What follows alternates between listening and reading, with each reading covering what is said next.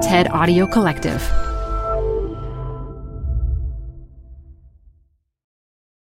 This episode is brought to you by Progressive. Most of you aren't just listening right now. You're driving, cleaning, and even exercising.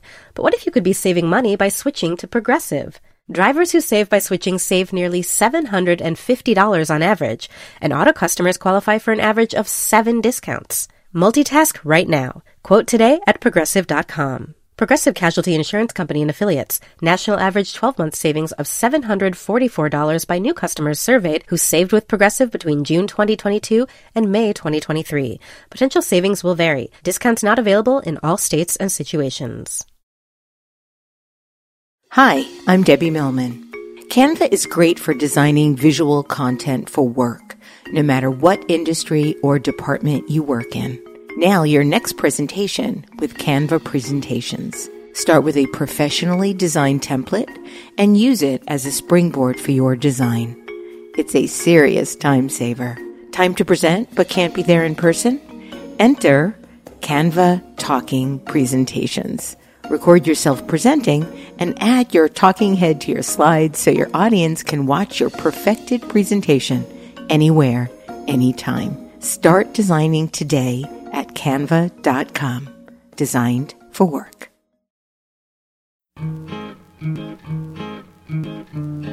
This is Design Matters with Debbie Millman from DesignObserver.com. This year is the 10th anniversary of the podcast. 10 years of designers and other creative types talking about what they do, how they got to be who they are, and what they're thinking about.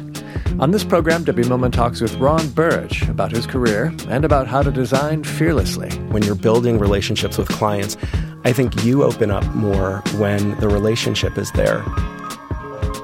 Here's Debbie Millman. Ron Burrage has 2 distinct professional identities. In the world of business, he is known as the head of global design for the Hershey Company. And previously, he led design teams at Disney and the design efforts for many Procter & Gamble brands like Old Spice, Gillette, and Head & Shoulders. But Ron Burrage is also an actor and singer. One wonders if these 2 identities complement or compete with each other. He joins me now to talk about his design career and about his performing career and how he holds it all together. Ron, welcome to Design Matters. Thank you. I'm so excited to be here. Oh, I'm glad you are here. When I first started my research on you and discovered that you are an actor as well as a designer, I got very excited when I saw you were born in Hollywood. But as I dug deeper, I realized it was Hollywood, Florida, not Hollywood, California. What was it like growing up in Florida? Oh, it was amazing. A little different from California? A little different from California, but I think, destiny, the names, it all kind of works in. You attended Broward Community College and got an associate's degree in advertising. Correct. And then graduated from Rollins College with a bachelor's degree in communications and writing. So how on earth did you get into acting and design? I know. It's, throughout high school and grade school, I just loved to perform. And I found art in a really weird way. I had really encouraging teachers growing up. I remember in 3rd grade, my math teacher gave me a set of calligraphy pens just because she thought I had beautiful penmanship, and just encouragement along the way kind of brought me into design in a very obscure way. It was always something that was part of my life, but just not officially. And performing in 3rd grade, 2nd grade, I played Beulah the Big Beast in a production. A production of what? I have no idea. Beulah the Big Beast. Beulah the Big Beast. But from that point on, I just always, in kindergarten, I played Annie in Annie. In my kindergarten production. So, really? All very I'm assuming that you didn't have the beard and mustache you currently have. Exactly. So you were in kindergarten. Mm-hmm. So it was a very gender fluid environment. It was. I was the only one who could memorize the words to Tomorrow. That's the only reason I got cast. And because my great-grandmother had a great wig for me to wear. Oh, I was going to say, did perfect. You play the part as Annie a girl or Annie a boy? Annie full girl in the red dress, white sash, and curly wig. It was great. Wow. And a stuffed dog. I so want to ask you if you want to do a bar or two from tomorrow. No. Darn. The sun will come out. Thank you. So why acting and design as opposed to one or the other?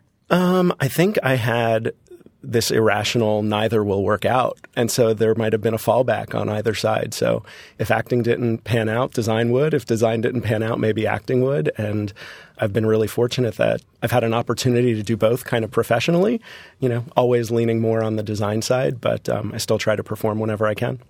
When did you realize that you had an actual talent for design? What made you decide to pick design as one of the career paths? Obviously, acting you've been doing since kindergarten, but what about the design aspect?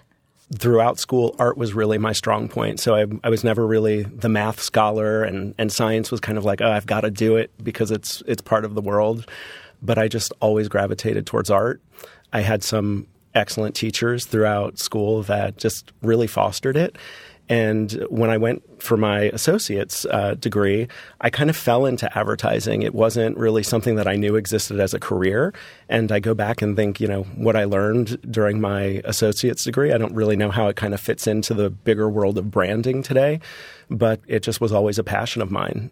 I used to play advertising agency when I was a kid. Really? I used to play school with my brother. He was my only student, but I loved playing school. What does it say about us now? I know, right? My Aunt Gloria and I used to sit and just draw and play advertising agency. She'd be calling as the client, give me a job. I would do something for her, give it to her. Awesome. Just worked out. Do you have any of that work I don't. Anywhere? I don't. I have the cover of my kindergarten report card that we had to design to then bring home to our family. I have that. Wonderful. Your first job out of college was as the design and production manager at Darden Restaurants. How did you get that first job?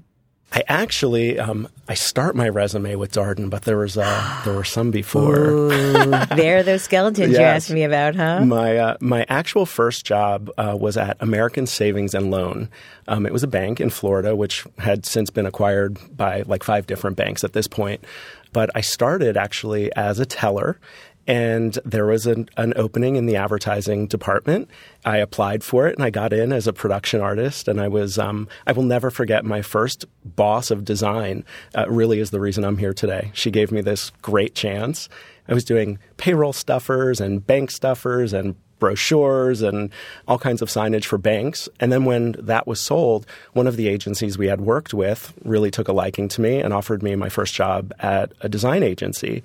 And that was in South Florida, a company called Alonso & Company. They're still around, do very well.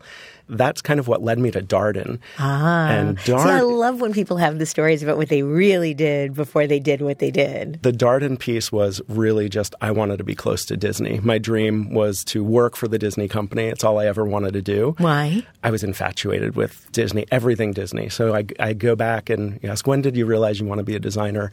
I was obsessed with everything Disney, like animation, audio animatronics. I was fascinated by how Disney did everything that they did. And growing up in Florida, for me, a vacation was Disney. That was it. So Is it still? It is. It is. We just went on a Disney cruise with my niece and her family, which was amazing. Yeah, Disney was the only vacation I ever knew. So we're going on vacation. It just meant you were going to Disney. And so living in South Florida and then, of course, finishing school, I thought, well, I want to get closer to Disney. And I made it to Darden, which was an awesome, awesome place and got me exactly where I wanted to be. Did you have to design flair? Flair. Actually, we did the buttons, the Hospitaliano buttons. Everybody had to. We allowed at the time, the servers were decorating their own buttons to make them theirs, but they were special. They were great. I love the idea that we can personalize our own way of living and being in a uniform. It's fantastic. So you then went to the agency side and worked as a graphic designer at the Ormento Design Group. And you did that for 5 years. What was it like to suddenly be on the agency side? It was kind of a good flow. So when I was at the bank, it was a bit of, the client side. Taking people's money. When I went to the agency, then the flip. Taking people's money. And then going back, again, Ormento actually was my first manager at the bank. And she opened her own agency. Oh. So you never burn bridges. Exactly. Ever, ever, ever. And again, she just gave me all these amazing opportunities and experiences. But I actually loved being on the agency side of things. I felt that you have a great opportunity to solve problems and you get a massive breadth of work. So you're not stuck in one kind of style or genre for a long time. You get to, new client comes in, new kind of work, and it keeps you fresh. How did the experience, if at all, influence how you interact with design firms since you've been on the client side ever since? I think it's pretty massive. I had some really horrible clients throughout my career, and I think everybody does, right? I hope I didn't give anything away. But I think there's a humane side of being a client that's often forgotten. I think sometimes agency partners are considered a vendor versus a partner. And of course, there is an exchange of dollars. And yes, you're getting what you pay for. But I firmly believe that you get more than you pay for when you have great relationships with the people you're working with every day. And so I think going through periods where I didn't know how to reply or respond to some of the client requests, just make it a little more human being on the client side now. I want to talk a little bit more about the client-agency relationship in a bit, but I still want to talk a little bit more about your background and your history because the next stop is a big one. In 1997, you become a senior graphic designer at the Walt Disney Company. I did. And there you ended up leading teams of artists and illustrators at Walt Disney World. You were creating products for Disneyland Park. This was your dream job. Your whole life leads up to this moment. It's 1997. How do you hear about the job? How do you go about making sure that you get that job? And then what did you do when you were there? Because you're there for quite a long time. I was. I love Disney. I'm obsessed with Disney. I still am. And I probably sent more resumes, cover letters, samples of work to Disney than any human possibly could. So you really pursued them. I pursued them. Like a suitor. Yes. And I got letter after letter thanking me for my interest in the magic of the Walt Disney Company. I hope you still have them all. I wish I did, Debbie. I don't.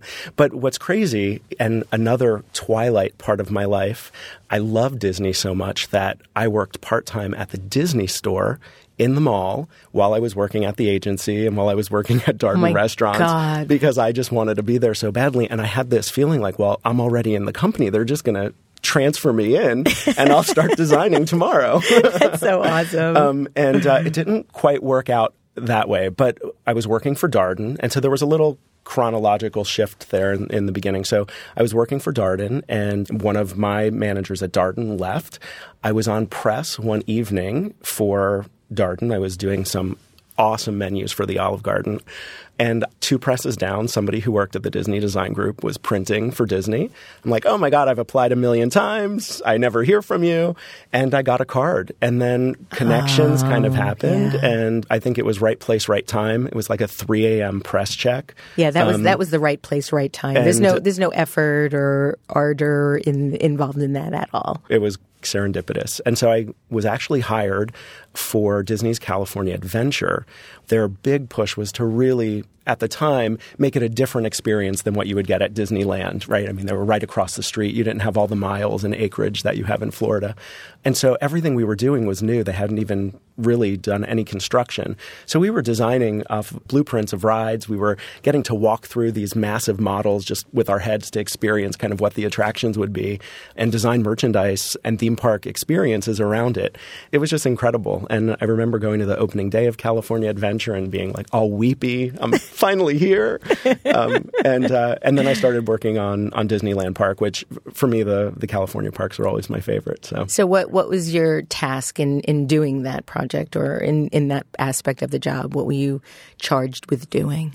For California Adventure, there were about 5 design leaders on the project. I was one of them.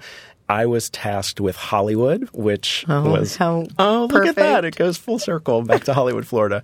So there was an area all themed around movies, and I got to do all of the merchandise and product for Superstar Limo, and there was a show called Step in Time. None of this is there anymore, by the way. They've redone the park. I was doing everything.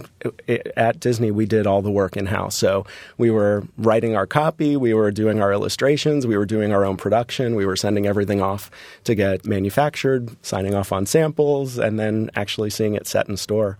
It was pretty amazing. What's the biggest thing you learned from your time at Disney? I think the biggest thing I learned at Disney was there's something magical about working on a brand and an experience that just transforms kind of an experience. And so our office was actually located at MGM Studios at the time. It's also since been renamed. And at lunch, we were able to walk out into the parks and we could go and see our merchandise. We can see how things were doing. We could interact with the guests. But one of the things that you had to do as a salaried employee at Disney was actually work in the park. And there was just something really magical about seeing the guests interact either with product or with the experiences and the attractions that just made you think differently when you went in every day to say, okay, I'm going to do a new snow globe or a new plush today. You were able to kind of think about, well, how is that going to change somebody's day when they wind this up and they hear the music or something magical happens with it. It just gave you a different experience. And it makes me think about, and I always say at Disney we were really lucky because we had a captive audience, right? So it's very different selling Hershey's chocolate in the mass environment than it was actually selling on Disney property. But it's still the same kind of mindset in terms of the way you think about the full interaction and the cycle that the design plays. What made you decide to leave? I was young in my career, and I really wanted to get to a point where I was doing more design management and really leading more brand strategy and thinking about bigger, broader impact on the market. And there was a lot of buzz at the time with Procter & Gamble and what they were doing with design.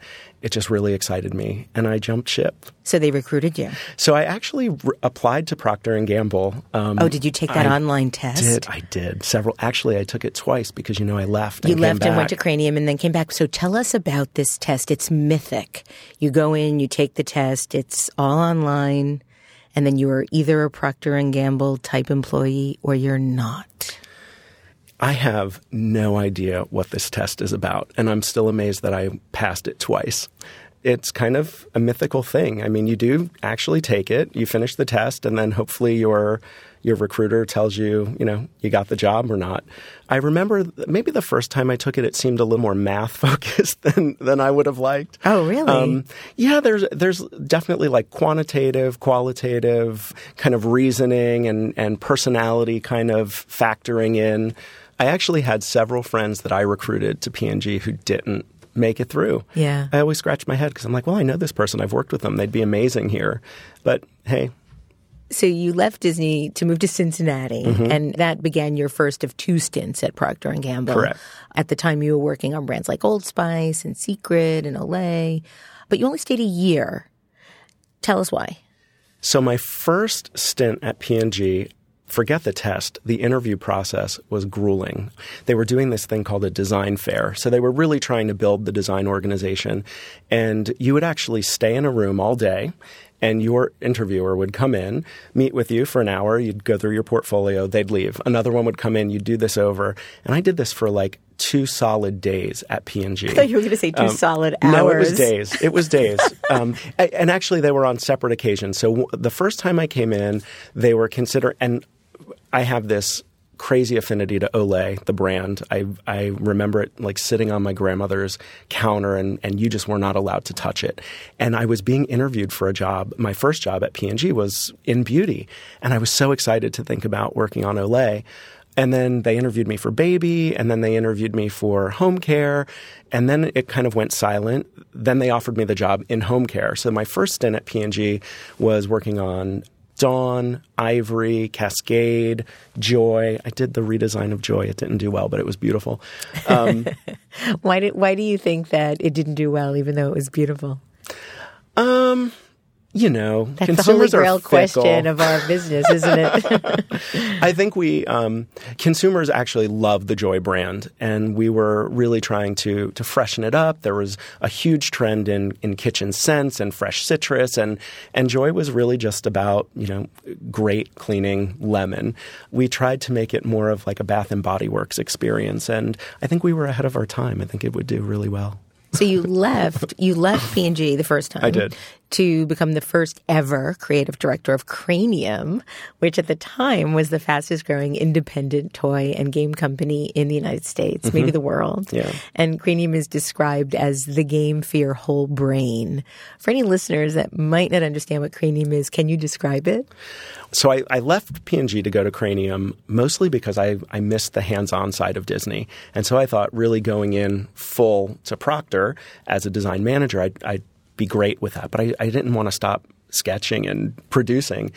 And so this opportunity at Cranium came up, and it was kind of like the best of all worlds. There was a relationship with Gary Baseman, who is just incredible and was one of my heroes actually while I worked at Disney. And in fact, when I went out to Cranium for my interview, I had an interview with Gary as part of the process. And I'm glad I passed his test, whatever that was. And he created the animated series Teacher's Pet. He did the art, so our listeners have some context in case they don't know who he is. Absolutely. And he did the original creative for Cranium. He created the characters. But Cranium's this amazing game where it's whole body. So it's language, it's math, it's science, it's creativity and art. It really is about bringing kind of the best of everyone together, and the whole point behind Cranium was everyone shines. So if you think of other games like trivia games, there might be one person who's always kind of like ahead or the smartest. Or if you think of games that were all focused on music, somebody knows more about the 80s than the rest of the people. And what Cranium really let you do in the experience, everybody had a chance to participate, and it was really amazing. And the Cranium story is for another day, and there are better people to tell it than me. But their story in terms of how they became successful was just incredible. And so there was this amazing draw for me. And I will say leaving Hollywood, Florida, going to Cincinnati, or I should say Orlando, and leaving the sunshine and the water really made Seattle attractive to me. And this opportunity to really be on the ground floor of what Cranium was doing was incredible. I had a great time and experience there. We brought Cranium into publishing and into games and into toys. And we went from, a small portfolio into an entertainment kind of enterprise, so much so that it was acquired. I know. $77.5 million was what Hasbro paid for that brand. And well done. Yes. No, it was great for Cranium. And for me, it brought me back to the magic of Procter & Gamble. So they lured you back? How did you end up coming back? Yeah, well, we knew that the sale was happening at Cranium and things were kind of shifting and changing there. And I actually loved my time at Procter & Gamble. I will say, in hindsight, the thing that I loved most was this consumer experience that I never really had in my career, and spending so much time listening to consumers and just days and days behind the glass, listening to focus groups and hearing how you talk to consumers about design. It was just incredible for me. And it was without a doubt one of like the educational highlights of my career. And I really loved the people I worked with at Procter & Gamble. And so leaving was really, really hard, but it was an easy decision to go back. I actually had sent a note to my former manager at P&G, and I said, hey, things are shifting at Cranium. I'd love to talk to you about coming back. And I was in town. My partner's family lives in Louisville, Kentucky. And I was in town for the holidays, and she said, hey, come in and talk to us. No pressure. We'll see what happens. And the rest is history. And I went back to beauty care, which was a thrill for me.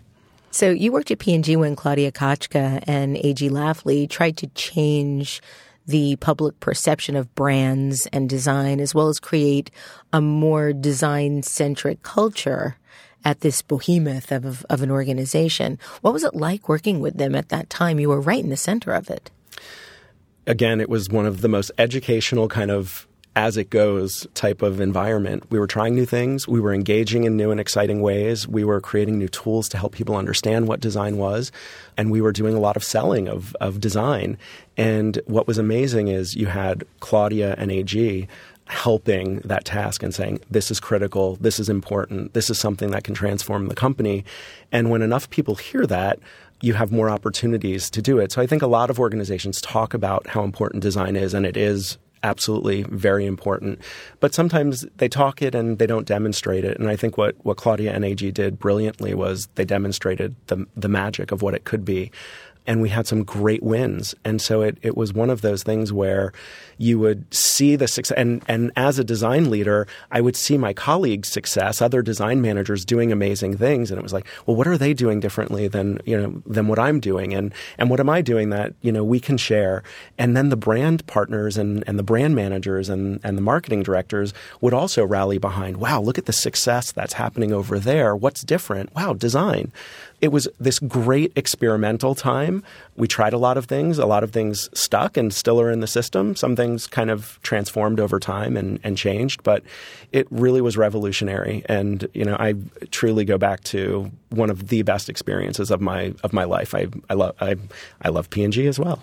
So you worked on, finally at long last, you get the opportunity to work on the global redesign of Olay. I did. At the time you initiated the redesign, the Olay logo had only been changed twice in the previous 50 years. What was that experience like? How do you go about starting a project on the redesign of a logo that has not been changed more than twice in 50 years? So I think a big part of Olay's challenge was the perception that, the same way I think of it and revere it as, oh my God, it sat on my grandmother's counter. The pink bottle. There were a lot of consumers who still thought it was their grandmother's or their mother's brand. And it is one of the best products in the world, I believe, not only because I worked on it. And there was this shift to take that mindset away from consumers. And so the oil of dropped and it just became Olay. And consumers, depending on who you talk to, some still say oil of Olay. But over time, I think it helped change the perception of the brand and bring the brand into new spaces. It was a nice signal of this is revolutionary and a change that's happening.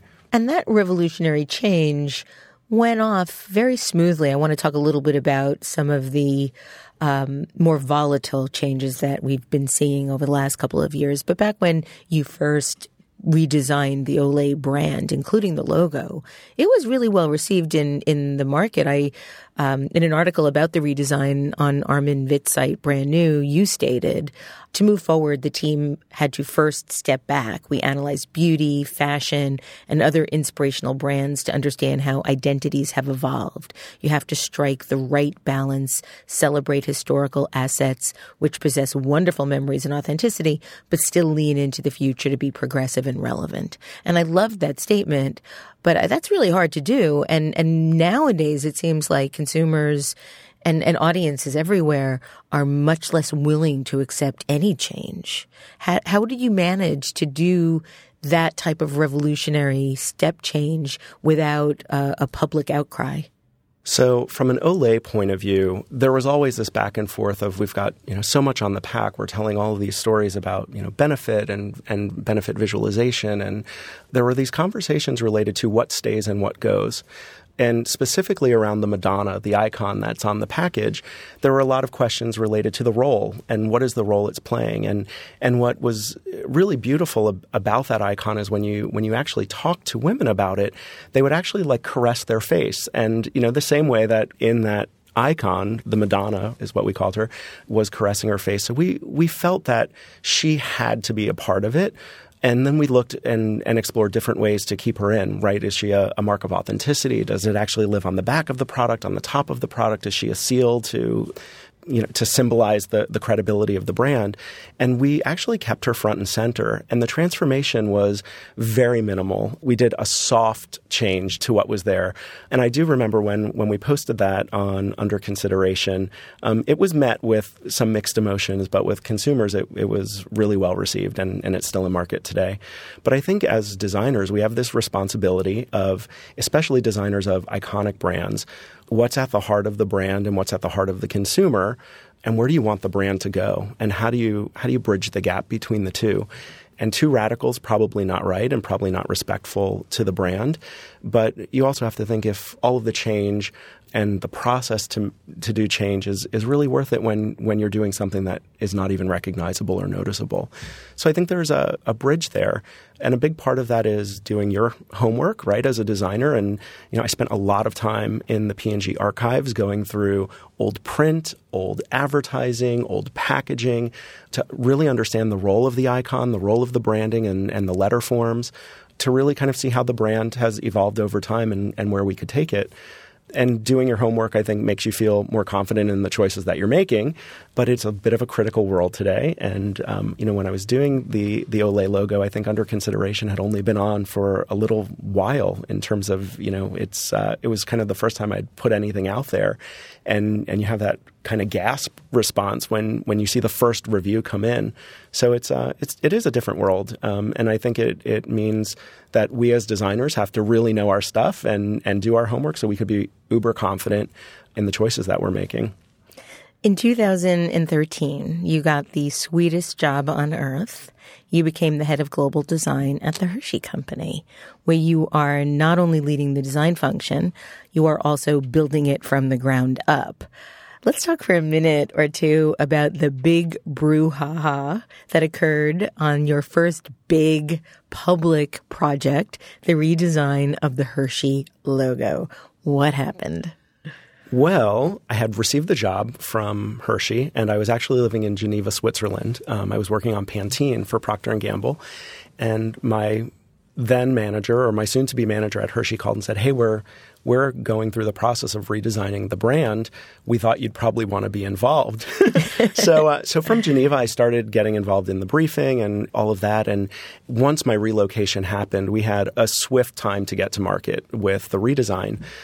This was one of those things where I was so uber confident in the work that we had produced. Same thing. I spent days in the Hershey's archives just learning the Milton Hershey story and what he's about and how he's, really transformed an industry. One of the things that transformed the industry was the Hershey's Kiss. Of course. And so as we were thinking about, what is the branding for the Hershey Company, if you arrive in Hershey, Pennsylvania and drive down Cocoa and Chocolate Avenue, you see these giant Hershey Kisses street lamps everywhere. And so all of the exercises around, well, what's the logo? It's just, why are we doing this? It's so right under our nose. And of course, the process to make it happen between, everything from CMO approval to board of director approval to chairman of the board approval, we were super excited about the work. And so anyway, I was in Las Vegas for the opening of Hershey's Chocolate World. We had put a new flagship store there. And I knew that Under Consideration was going to be running the redesign. And it was actually kind of a pseudo vacation day for me. I was there for the grand opening, but then I was also taking a couple days off. And I don't know what it was, time zone change. I woke up early in the morning. I'm like, oh, I think that's supposed to run today. And wow, the first bit of news that I got on the redesign wasn't great. And it was something that I thought, well, this will pass. About an hour or two in the day, my PR person from Hershey called and said, "Hey, not sure if you've seen this." Yes, I've seen it. And it's just amazing how it took off and just kind of the tumbleweed effect of the comments. And so it was a learning experience, certainly for me. I think I said, "Oh, crap," I can't say that anymore 100 times that day.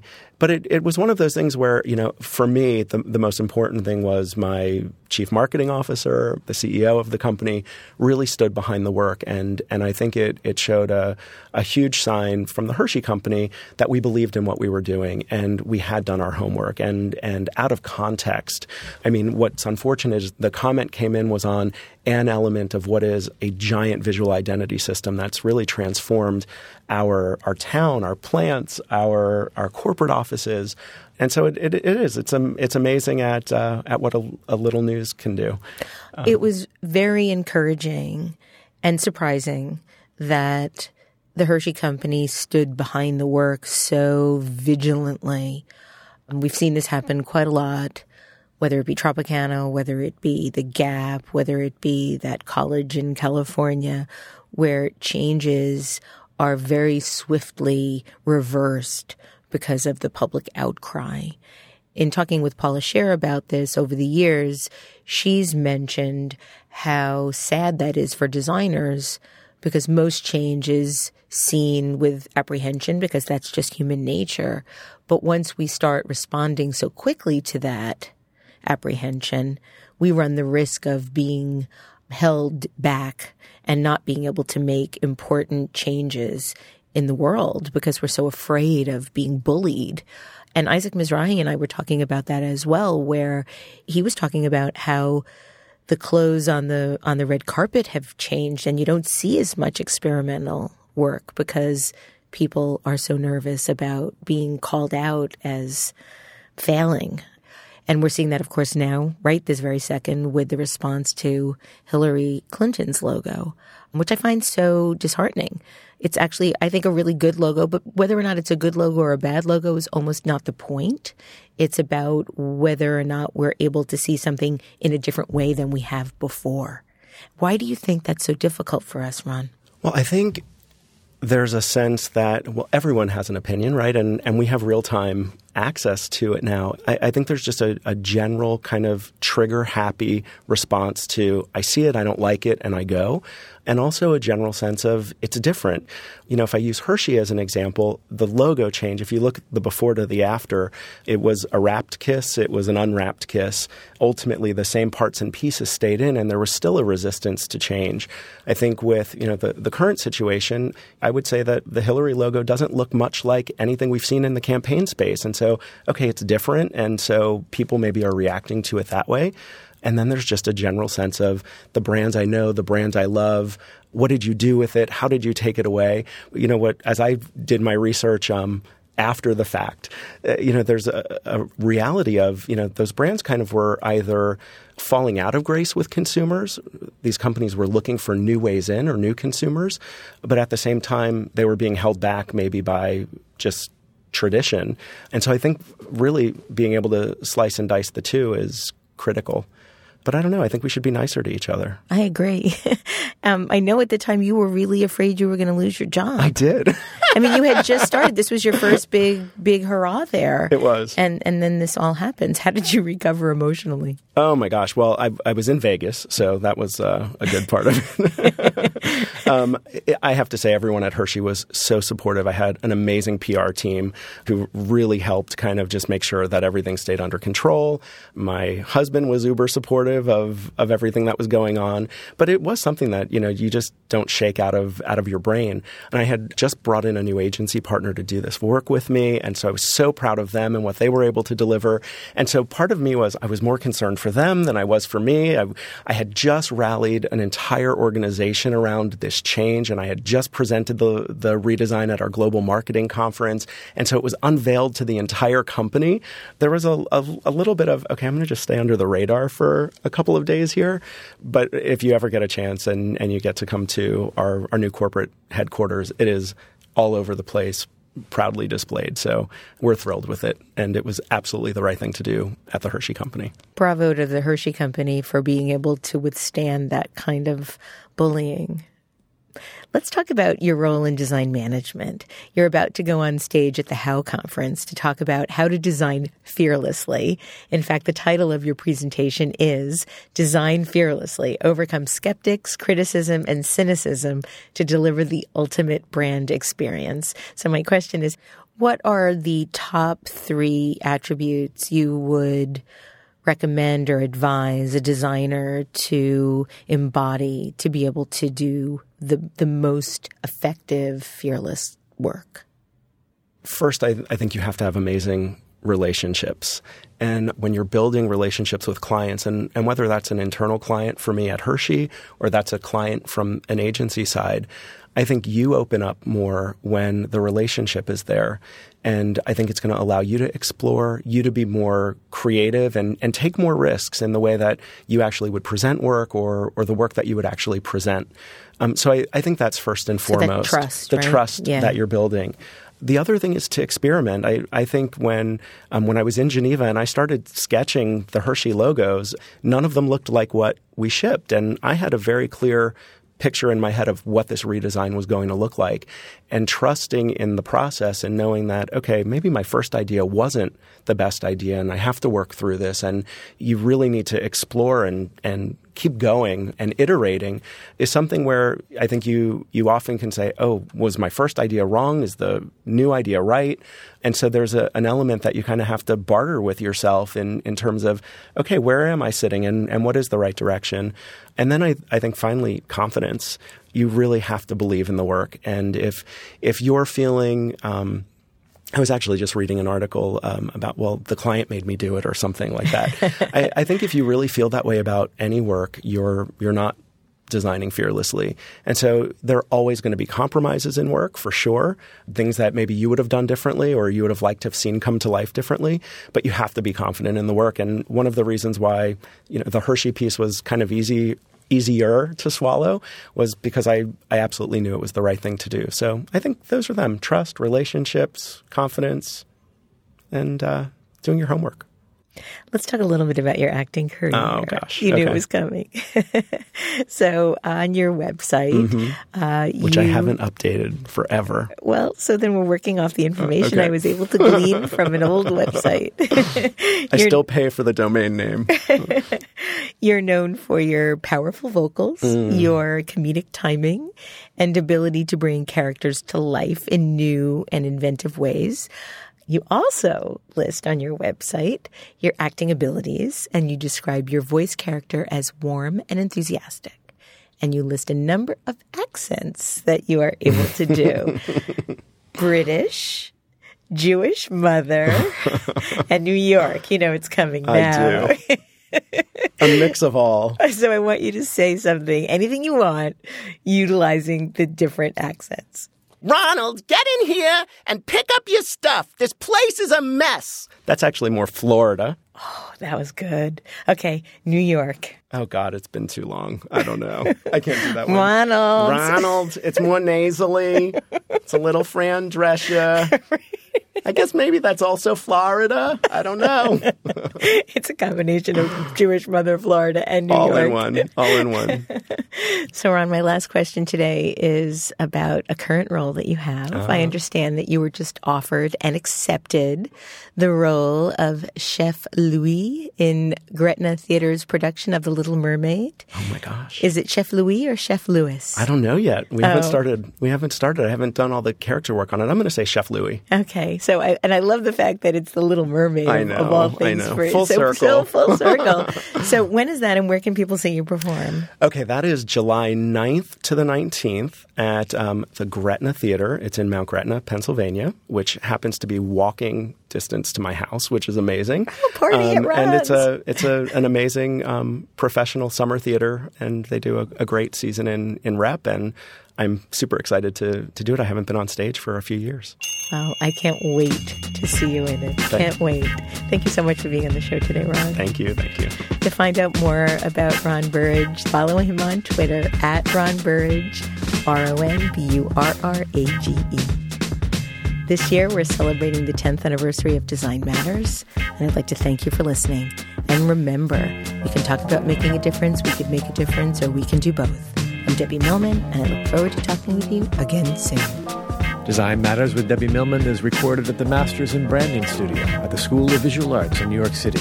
It is produced by Curtis Fox Productions with technical assistance by Rainey Ortica. The show is published exclusively by DesignObserver.com. You can subscribe to this free podcast in the iTunes Store.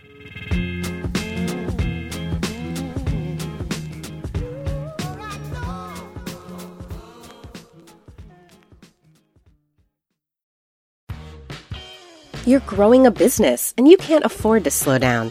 If anything, you could probably use a few more hours in the day. That's why the most successful growing businesses are working together in Slack. Slack is where work happens, with all your people, data, and information in one AI-powered place. Start a call instantly in huddles and ditch cumbersome calendar invites. Or build an automation with Workflow Builder to take routine tasks off your plate, no coding required. Grow your business in Slack. Visit slack.com to get started.